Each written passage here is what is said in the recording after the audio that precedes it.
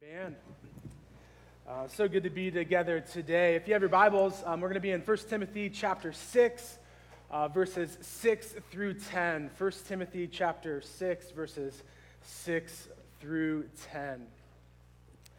It's that time of the year again where we focus a lot of time and energy on decorating and gearing up for the holidays. It's that season of dusting off our old storage containers and searching for Thanksgiving and Christmas decorations and winter clothes. We're writing up lists of what gifts to purchase loved ones, and we're creating a warm home for gathering with friends and with family. And I absolutely love this time of year. Even outside right now, it's a little chilly, it's a little cloudy.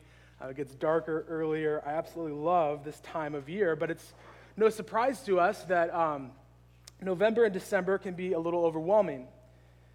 One of the reasons for this is the fact that our culture spends and buys a lot of stuff in November and December. And I was trying to think this past week, imagine how much money I would save if I didn't have to spend any money in November and December. My kids were born in November and December. And with all the parties and holidays and gifts and just getting caught up in some fun things, but not necessarily important things, just focusing on the gifts, we can tend just to be overwhelmed. And today I want to talk about money and possessions. It's not a popular topic, and often, sometimes, at least for me, I've heard some talks before, I've been in conversations before where the topic of money and possessions has been kind of shame-based. I've kind of felt guilty with maybe I shouldn't have spent that. Maybe I shouldn't have done that. Maybe you've also experienced shame and guilt when it comes to money and possessions. But it's actually a really good thing for us to talk about. It's helpful for us to talk about. It's helpful in our spiritual lives. And it shouldn't be a surprise that the Bible talks a lot about money and our stuff. I was reminded this week that over 500 verses in the Bible talk about faith and hope, yet over 2,000 verses relate to money and possessions. 6 out of the 49 parables, which are stories told to illustrate a truth, and approximately 1 out of every 6 verses in the Gospels relate to money. So whenever we see repetition, things repeated over and over again in the Bible, it's like a flashing light. It's supposed to get our attention. Repetition communicates priority.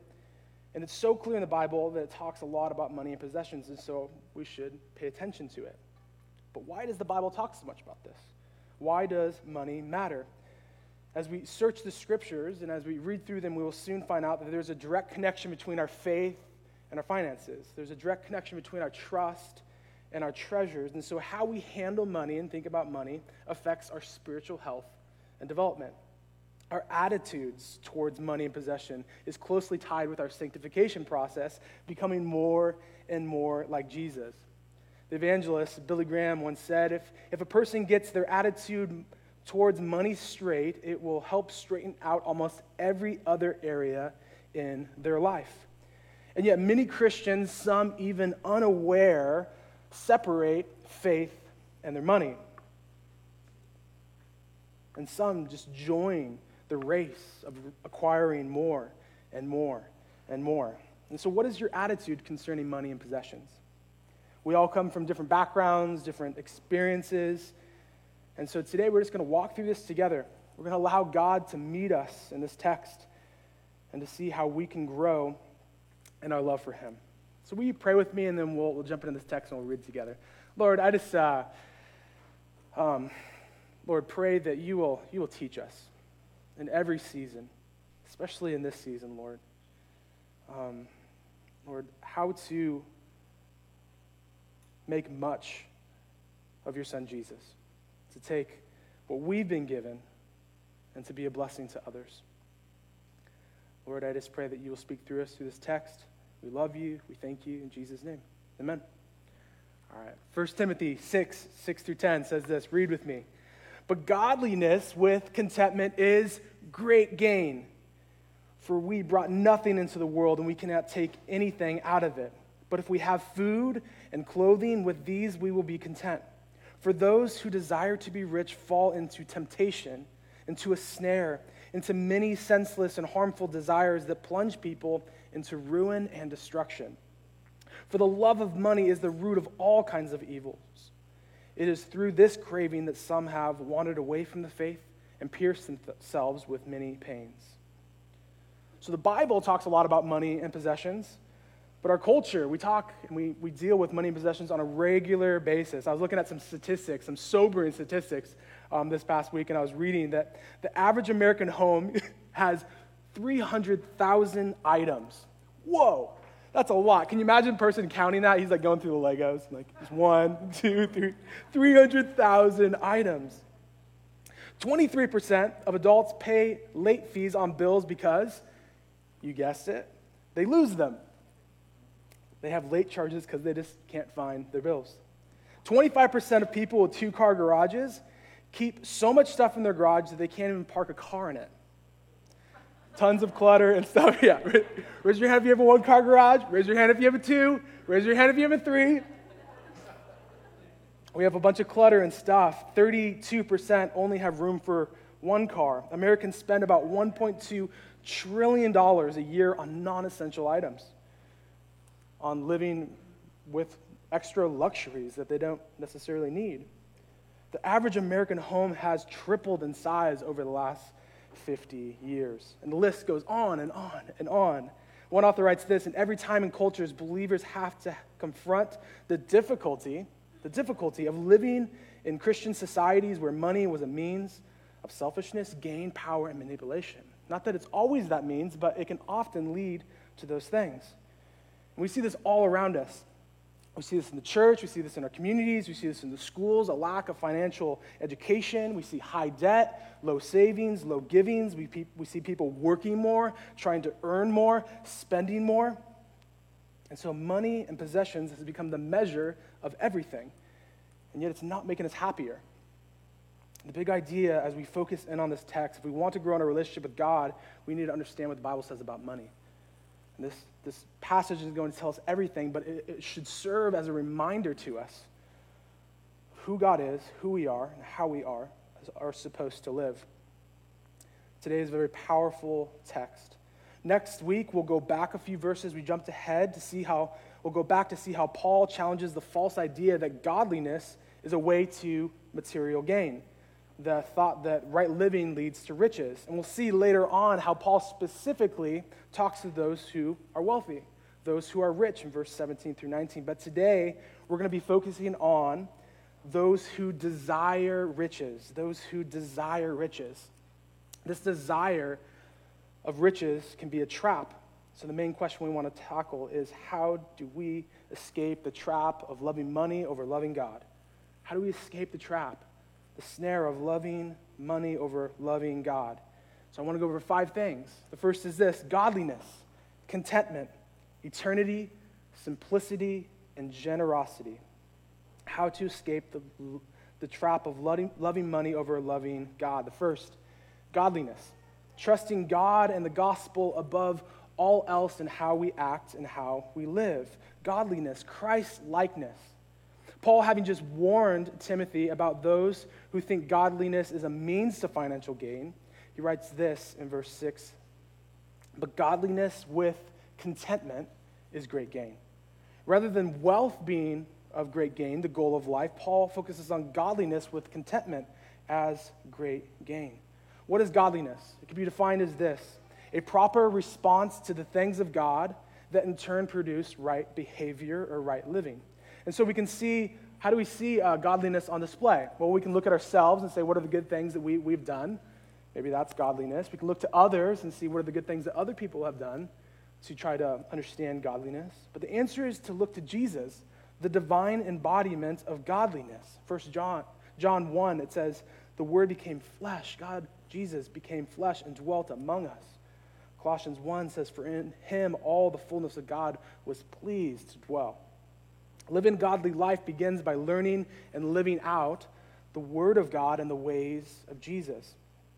Godliness or Christ-likeness is treasuring God and the gospel above all else in how we live.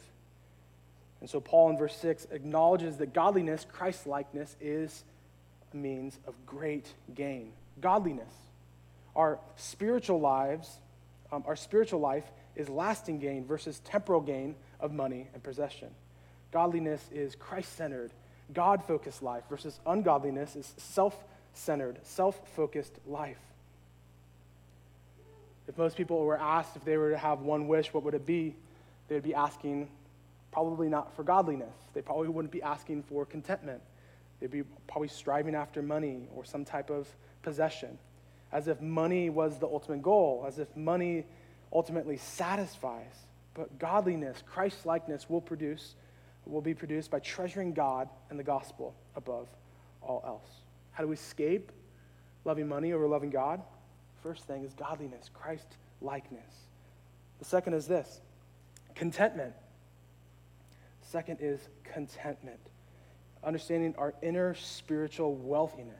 Now, there's a big difference between just regular contentment and Christian contentment. Regular contentment is without Jesus, but Christian contentment is with Jesus. One author writes this to communicate this idea. Contentment is focused on inner self-sufficiency, the ability to be sufficient on one's own, independent of circumstances, while Christian contentment, which is also independent of external circumstances, does not rest on one's own self-sufficiency, but on the sufficiency of Christ. Paul says it best in Philippians 4:11. Says this, "For I have learned," Paul says, "I have learned in whatever situation I am to be content. I have been brought low, and I know how to abound. In any and every circumstance, I've learned the secret of facing plenty and hunger, abundance and need. I can do all things through Christ who strengthens me." There's a difference just between regular contentment and Christian contentment. Both are independent of circumstances, but Christian contentment, having Christ who strengthens us, is the only contentment that truly lasts. We need God. Philippians 4 Paul claims that in whatever situation that he can be content through Christ. Are you content? What are the areas in your life where you're feeling discontent? Do you believe that godliness is actually a means of great gain when accompanied with contentment? And it's so easy to focus on what we lack rather than recognizing what we have been given in Christ. When I was younger, someone gave me this little bookmark, and it had who you are in Christ, and it had all the verses. And they said, throw it in your Bible and go over that. And it didn't really mean a lot to me when I was younger. And then recently, the last 5-10 years, been really loving those verses of who I am in Christ, who we are in Christ, that we are forgiven, accepted, loved, worthy, valued, that we are free, that we are gifted. So this idea of practicing Christ-exalting contentment. I might have shared this story with you before, but in college, before college, I went to community college, and then I went on to finish out in a 4-year, but I was trying to think, like, what are my goals in life as a young man? And so I created 5 of them. The first was this: pick a degree. What do I want to study?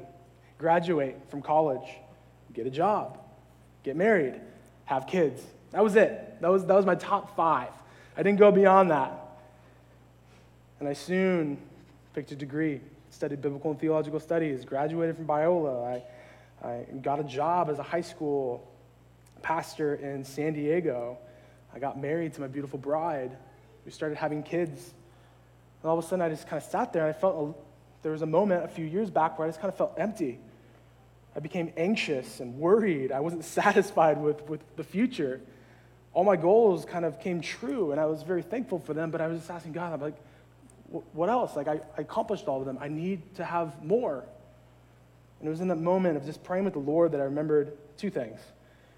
First, I remembered all that I have in Jesus, apart from any gift that he has given me, that he is the best news. And second, I remembered this that really changed how I think of things. I remember to enjoy the good gifts that God has given me, that the dreams that do come true in our lives, the things that God, the good gifts that he gives us, we can continue to dream and continue to strive and continue to enjoy those. We don't have to just go over endless chases of more and more and more. We can be content. Setting goals is a good thing, but if we just continue to set more and more goals and we don't actually focus in and be content and satisfied with what God has given us, it's hard to kind of focus on things. And so do you want to be content? Practice Christ-exalting contentment. Count your blessings. Being content changes everything. So how do we escape the trap of loving money over loving God? Godliness, contentment. The third is this, eternity. Paul gives an eternal perspective on how to be content in verse 7. Read with me. It says this, "For we brought nothing into the world, and we cannot take anything out of it." We cannot take anything out of the world. And when I was reading through this week, I was just recognizing two things, that our stuff is a gift. The things that we have are gifts. And also that God is the owner of those gifts. He is the owner of everything. And so as we see things as gifts, and as we recognize that God is the owner, we're freely able to give.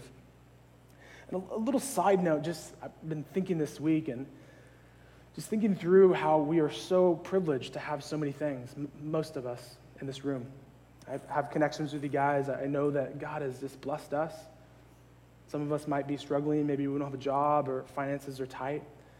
But even some of the things that we don't really consider as necessary for us. Maybe it's an extra vehicle to sit in a car, or maybe it's extra clothing that just are there, that some of these things that we have extras of are real blessings to other people. I can think through, my friend gave my other friend a car when he was at rock bottom, able to allow my friend to get a job and to get back on his feet. There's just this extra car laying around that he gave, and it changed everything.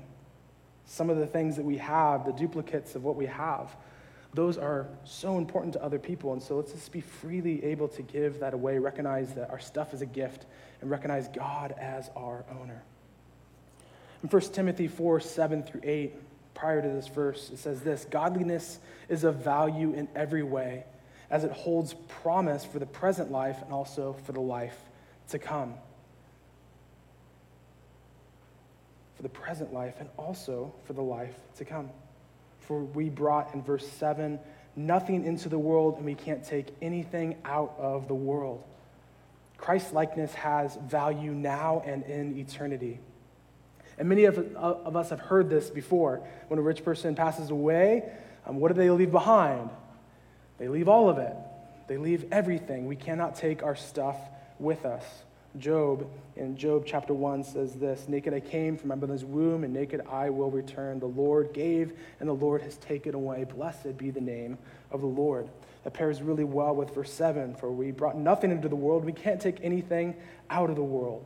The idea that money has temporal value for some things, but godliness, Christ-likeness, has eternal value for all things. Believing that money and possessions will last is like building a sandcastle next to the ocean. It's not going to last. Can you imagine someone just building a sandcastle with their family, with their kids, and all of a sudden being like, "Hey, I'm tired, I'm going to finish the sandcastle tomorrow." It's not going to happen. It doesn't last. Matthew 6 talks about not laying up treasures on earth where moth and rust destroy and where thieves break in, but lay up for yourself treasures in heaven where neither moth nor rust destroy and where nor thieves do not break in and steal. For where your treasure is, there your heart will be also. This reminder that the things on earth are unavailable in eternity. This idea that everything on this planet is corruptible, everything on this planet is decaying, and so we focus on our future life with Christ now and forever. We can't take anything with us. Paul expands in this part of 1 Timothy this discussion of greed. We can't take anything with us, and yet we're so prone to hold things and to keep things as if they last. Greed, this intense desire for something more, whether it's wealth or power or food, greediness does not produce contentment. Material gain or wealth is insignificant compared to the wealth of knowing God and being with Him in heaven. So growing up, I always heard people say, "Hey, Joe, grew up in the church, you need a heavenly perspective. You need an eternal perspective. Think about heaven." So I remember just thinking about heaven. Like, heaven, I'm going to think about it all the time. I recognize that it's not just thinking about heaven, a place, but it's thinking about Jesus, the person who's going to be with us in heaven. Heaven is more than just a place. It's about Jesus. And so I began not just thinking about heaven, but thinking about thinking about being with Jesus, we need not just a heavenly perspective, we need an eternal life perspective with our Creator, God. John Edwards writes this, and it's just wonderfully written. It says this: God is the highest goal of the reasonable creature. The enjoyment of him is the only happiness with which our souls can be satisfied. To go to heaven fully to enjoy God is infinitely better than the most pleasant accommodations here. Fathers and mothers, husbands, wives, children, or the company of earthly friends are but shadows. But the enjoyment of God is the substance. These are but scattered beams, but God is the sun. They are but streams, but God is the fountain. They are but drops, but God is the ocean. Why should we labor for or set our hearts on anything else but that which is our proper end and our true happiness? God. If we want to escape the love of money of our loving God, we focus on godliness, Christ-likeness, contentment, eternity. And the fourth is this: simplicity. Simplicity. Living a simple life with contentment for our basic needs. Follow with me in verse 8. Paul writes, if we have food and clothing, with these we will be content. If we have food and clothing, with these we will be content. I think this also assumes and includes food and water and clothing and shelter. With these we will be content. In other words, we should be content with just food and covering. If we have Jesus and our basic needs are met, is that enough for us? Or are we longing for more to satisfy us? I've had the privilege of taking a lot of groups to Tijuana throughout the years. Been going since I was a kid, and been taking a lot of groups, and I've always loved just hanging out with the people in Tijuana and serving the poor that are there. And everybody that goes there for the first time always leaves with the same question. They say, how are they so content? We're building homes, we're giving clothes, we're giving baths to the kids and providing for just some of the basic needs. And they walk away and just say, how are they so content? You know, living in Orange County will always affect the way we think. It will affect the way we think of what we have, and the way we think is what we have enough. And it affects me living here as well. If you think through like what I was talking about, what were my goals? What were your goals that you've accomplished? Mine were get a degree, graduate, get a job, get married, have kids. I could have continued just to keep after more and more. The next thing would be buy a house. In California in 2020, on the pastor's salary, probably not a good chance, but I could have continued just my list and striving after more and more. And even when I think about wanting more, I always recognize, even right now in this season, I have a job. I know that some people are struggling and don't have one. There's an idea that there's always someone that will have less than you, and there's always someone that will have more than you on this earth. So what are we called to do? We're called to help those who are poor and to not envy those who are rich. We should be content with food and covering. And some of you might be thinking, that's not true, Joe. I need more than just the basics. I need more. And here's a fun example. One of my favorite things to do is to go camping. From going to Yosemite, a beautiful place, or just going to the desert where it's just flat and there's nothing there. I love camping. If I have food and water and I have clothing and a tent, I'm good. I'm satisfied. I'm content. And some of you sitting here or watching online might be saying, hey, Joe, I enjoy camping too. But if you have a tent that has 4 wheels, a queen-size bed, and a bathroom, that's not camping. That's just called glamping. You may be looking through your window at people camping, but that's not you. When you think about just maybe sitting in front of a fire in nature and you don't bring any of your luxuries with you, you can find contentment. Maybe some of you are sitting there and you're like, I do not camp, Joe. Never have, never will. Tried it once, and I'm never going to do that again. How do I find contentment? Take off your shoes, walk in some grass, walk through the rain, drink a cup of coffee, and pray. You will find contentment pretty easily. Contentment is not hard to find, especially for the Christian. A practical way to live in contentment is the willingness to be satisfied with our basic needs, to live simply, to practice simplicity. I don't know what that looks like for you. Maybe for some of us, it's just donating some of the things that we have. Maybe for some of us, it's getting rid of some clutter, selling some stuff, just simplifying our lives. There's tons of ideas out there on how to live a simple life. There's so many books. But when we start doing this in our lives, we need to make sure that our end result is a love for God and a love for others, and not just to look good or to feel good. And it's a struggle for me, living simple. It is. When Amanda and I got married, both of our parents basically took everything that we owned, all of our drawings, all of our trophies, all of our toys, and they basically just give us all these bins filled with stuff. And then we have these attachments to these things, right? I don't want to throw them away. About a month ago, I threw away all my childhood trophies. The things that I worked so hard for are now just trash.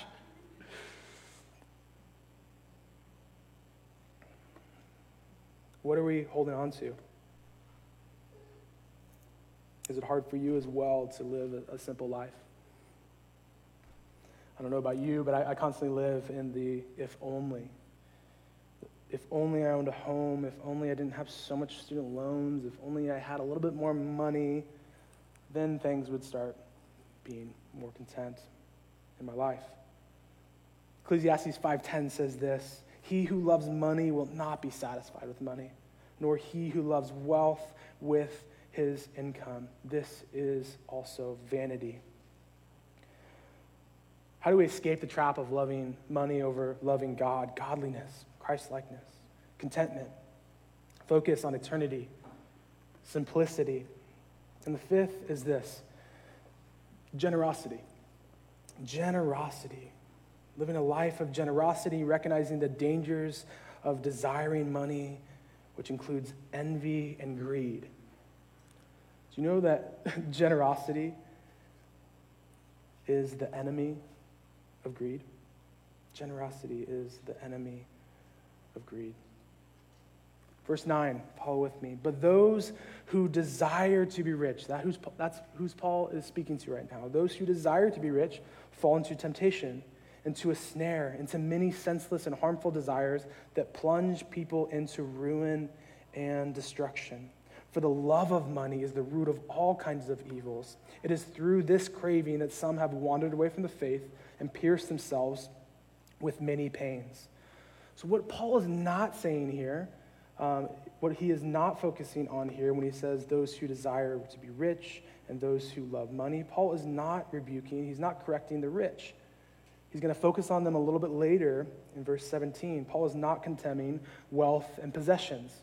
We see throughout Scripture there are men and women who have a lot of wealth, have a lot of possessions, and yet they don't allow those things to consume them or to control them. What Paul is warning and is writing about is to those who have an excessive desire to be rich.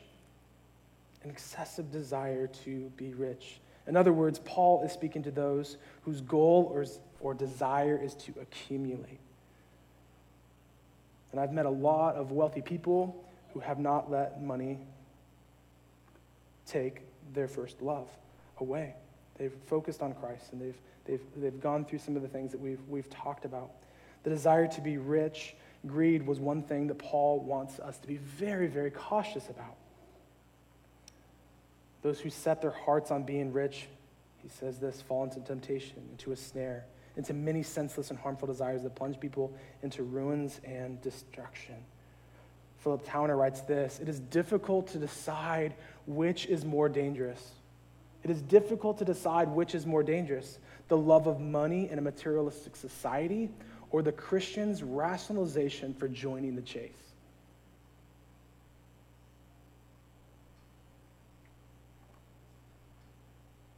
So listen to the natural progression here. The desire to be rich leads to temptation. That temptation, the obsession or the focus on riches. The temptation then leads to a snare or a trap, which is foolishness and harmful, sinful desires, and the end result of the love of money and excessive devotion to riches is ruins and destruction. For the love of money is the root of all kinds of evil, as verse 10 says this. And this passage is often misquoted.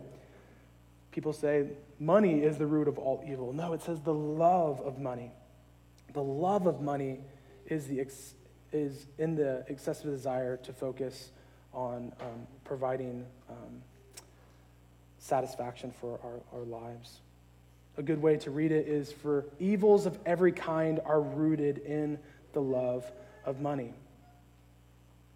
And so John Stott, he gives us a good list of what those different various evils are. Extreme greed for wealth and material gain can lead to selfishness, cheating, fraud, lying, stealing, envy, fighting, hatred, substance abuse, human trafficking and slavery, violence, murder, betrayal, mistreatment of the weak, neglect of good causes, and the list goes on and on and on. And yet Paul in this text, he gives us two examples. Two examples. For the love of money is the root of all kinds of evils. He gives us two examples. It is through this craving that some have first wandered away from the faith, and second, pierced themselves with many pains. First, some who crave money have wandered away from the faith. Have wandered away from the faith. I've seen this in real time.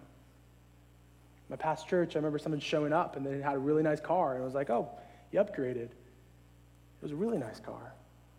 And slowly but surely, they started taking trips and traveling and buying and acquiring more, and stopped coming to church and stopped giving and stopped being in Christian community. Their community changed. It was like their favorite word was Jesus one day, and the next day, their favorite word was finances. Some have wandered away from the faith, Paul writes. The second is this: some have pierced themselves with many pains. So maybe we haven't lost faith. We haven't seen those lose their faith and wander away, but we've seen the pain, just the straight up pain that it brings. Griefs that it brings. Think about emptiness. The search for wealth, emptiness, exhaustion, disappointment, worry, remorse, broken relationships. It's one of the saddest things. Whatever stage that you're at in life, it's one of the saddest things to recognize what you've been living for doesn't have any gain. And Paul urges us not just to treat the problem, but to tear it out, to remove it from our lives. So how do we escape the trap of loving God over love and money? Godliness, contentment, eternity, simplicity, and generosity. I don't know about you, but there's been areas in my life when it comes to money and stuff that I've wandered. I've chased after false love and security. There's sometimes in my life, and those that I'm closest to, we've seen the results, the griefs of how we've incorrectly used our money.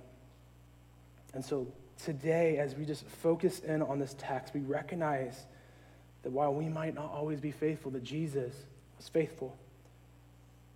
He did not waver. He was faithful in living and following the will of the Lord. And maybe you're experiencing all of a sudden being like, man, John, I'm with you. There's some areas in my life where I just blew it when it comes to money and possessions, when it comes to the riches and the gifts that we've been given. Recognize that Jesus has taken our guilt and our shame, and now he's showing us what true worth and what true value is. In closing, I'd like to just read Proverbs 30, 8 through 9. And maybe this week that you just want to spend some time reading Proverbs 30, 8 through 9. Memorize it, read through it. Allow this to be a prayer for you this week. It says this: remove far from me falsehood and lying. Give me neither poverty nor riches. Feed me with the food that is needful for me. Or I will be full and deny you and say, who is the Lord? Or I will be poor and steal and profane the name of the Lord. Will you pray with me? Lord Jesus, Father, we thank you for your Son, Jesus. We thank you, Lord, that through him, Lord, we are to live differently. We pray that you will take this text, these 5 principles, and by your Holy Spirit, allow us to change, to be free to give, free to rest, Lord, free to enjoy the hope of knowing you, free to be content, free to focus on your word and your gospel. Lord, I thank you so much for Jesus who has provided everything that we need. So Lord, during this season, here in November and December, during the busyness, during the chaos of it, during the uncertainties of everything that 2020 has brought us, or this past week, this past month, this past year, Lord, may our focus be on you. May our trust be on you. May our security be on you. We love you, and we thank you, Lord, that we can just walk through, for some of us, a difficult passage. And Lord, may you speak to us. May we have some practical ways of changing, Lord, this week, today, Lord, so that we can love you and that we can love others. Lord, thank you so much, Lord, for this church family, for all you're doing here. We continue to worship you. In Jesus' name, amen.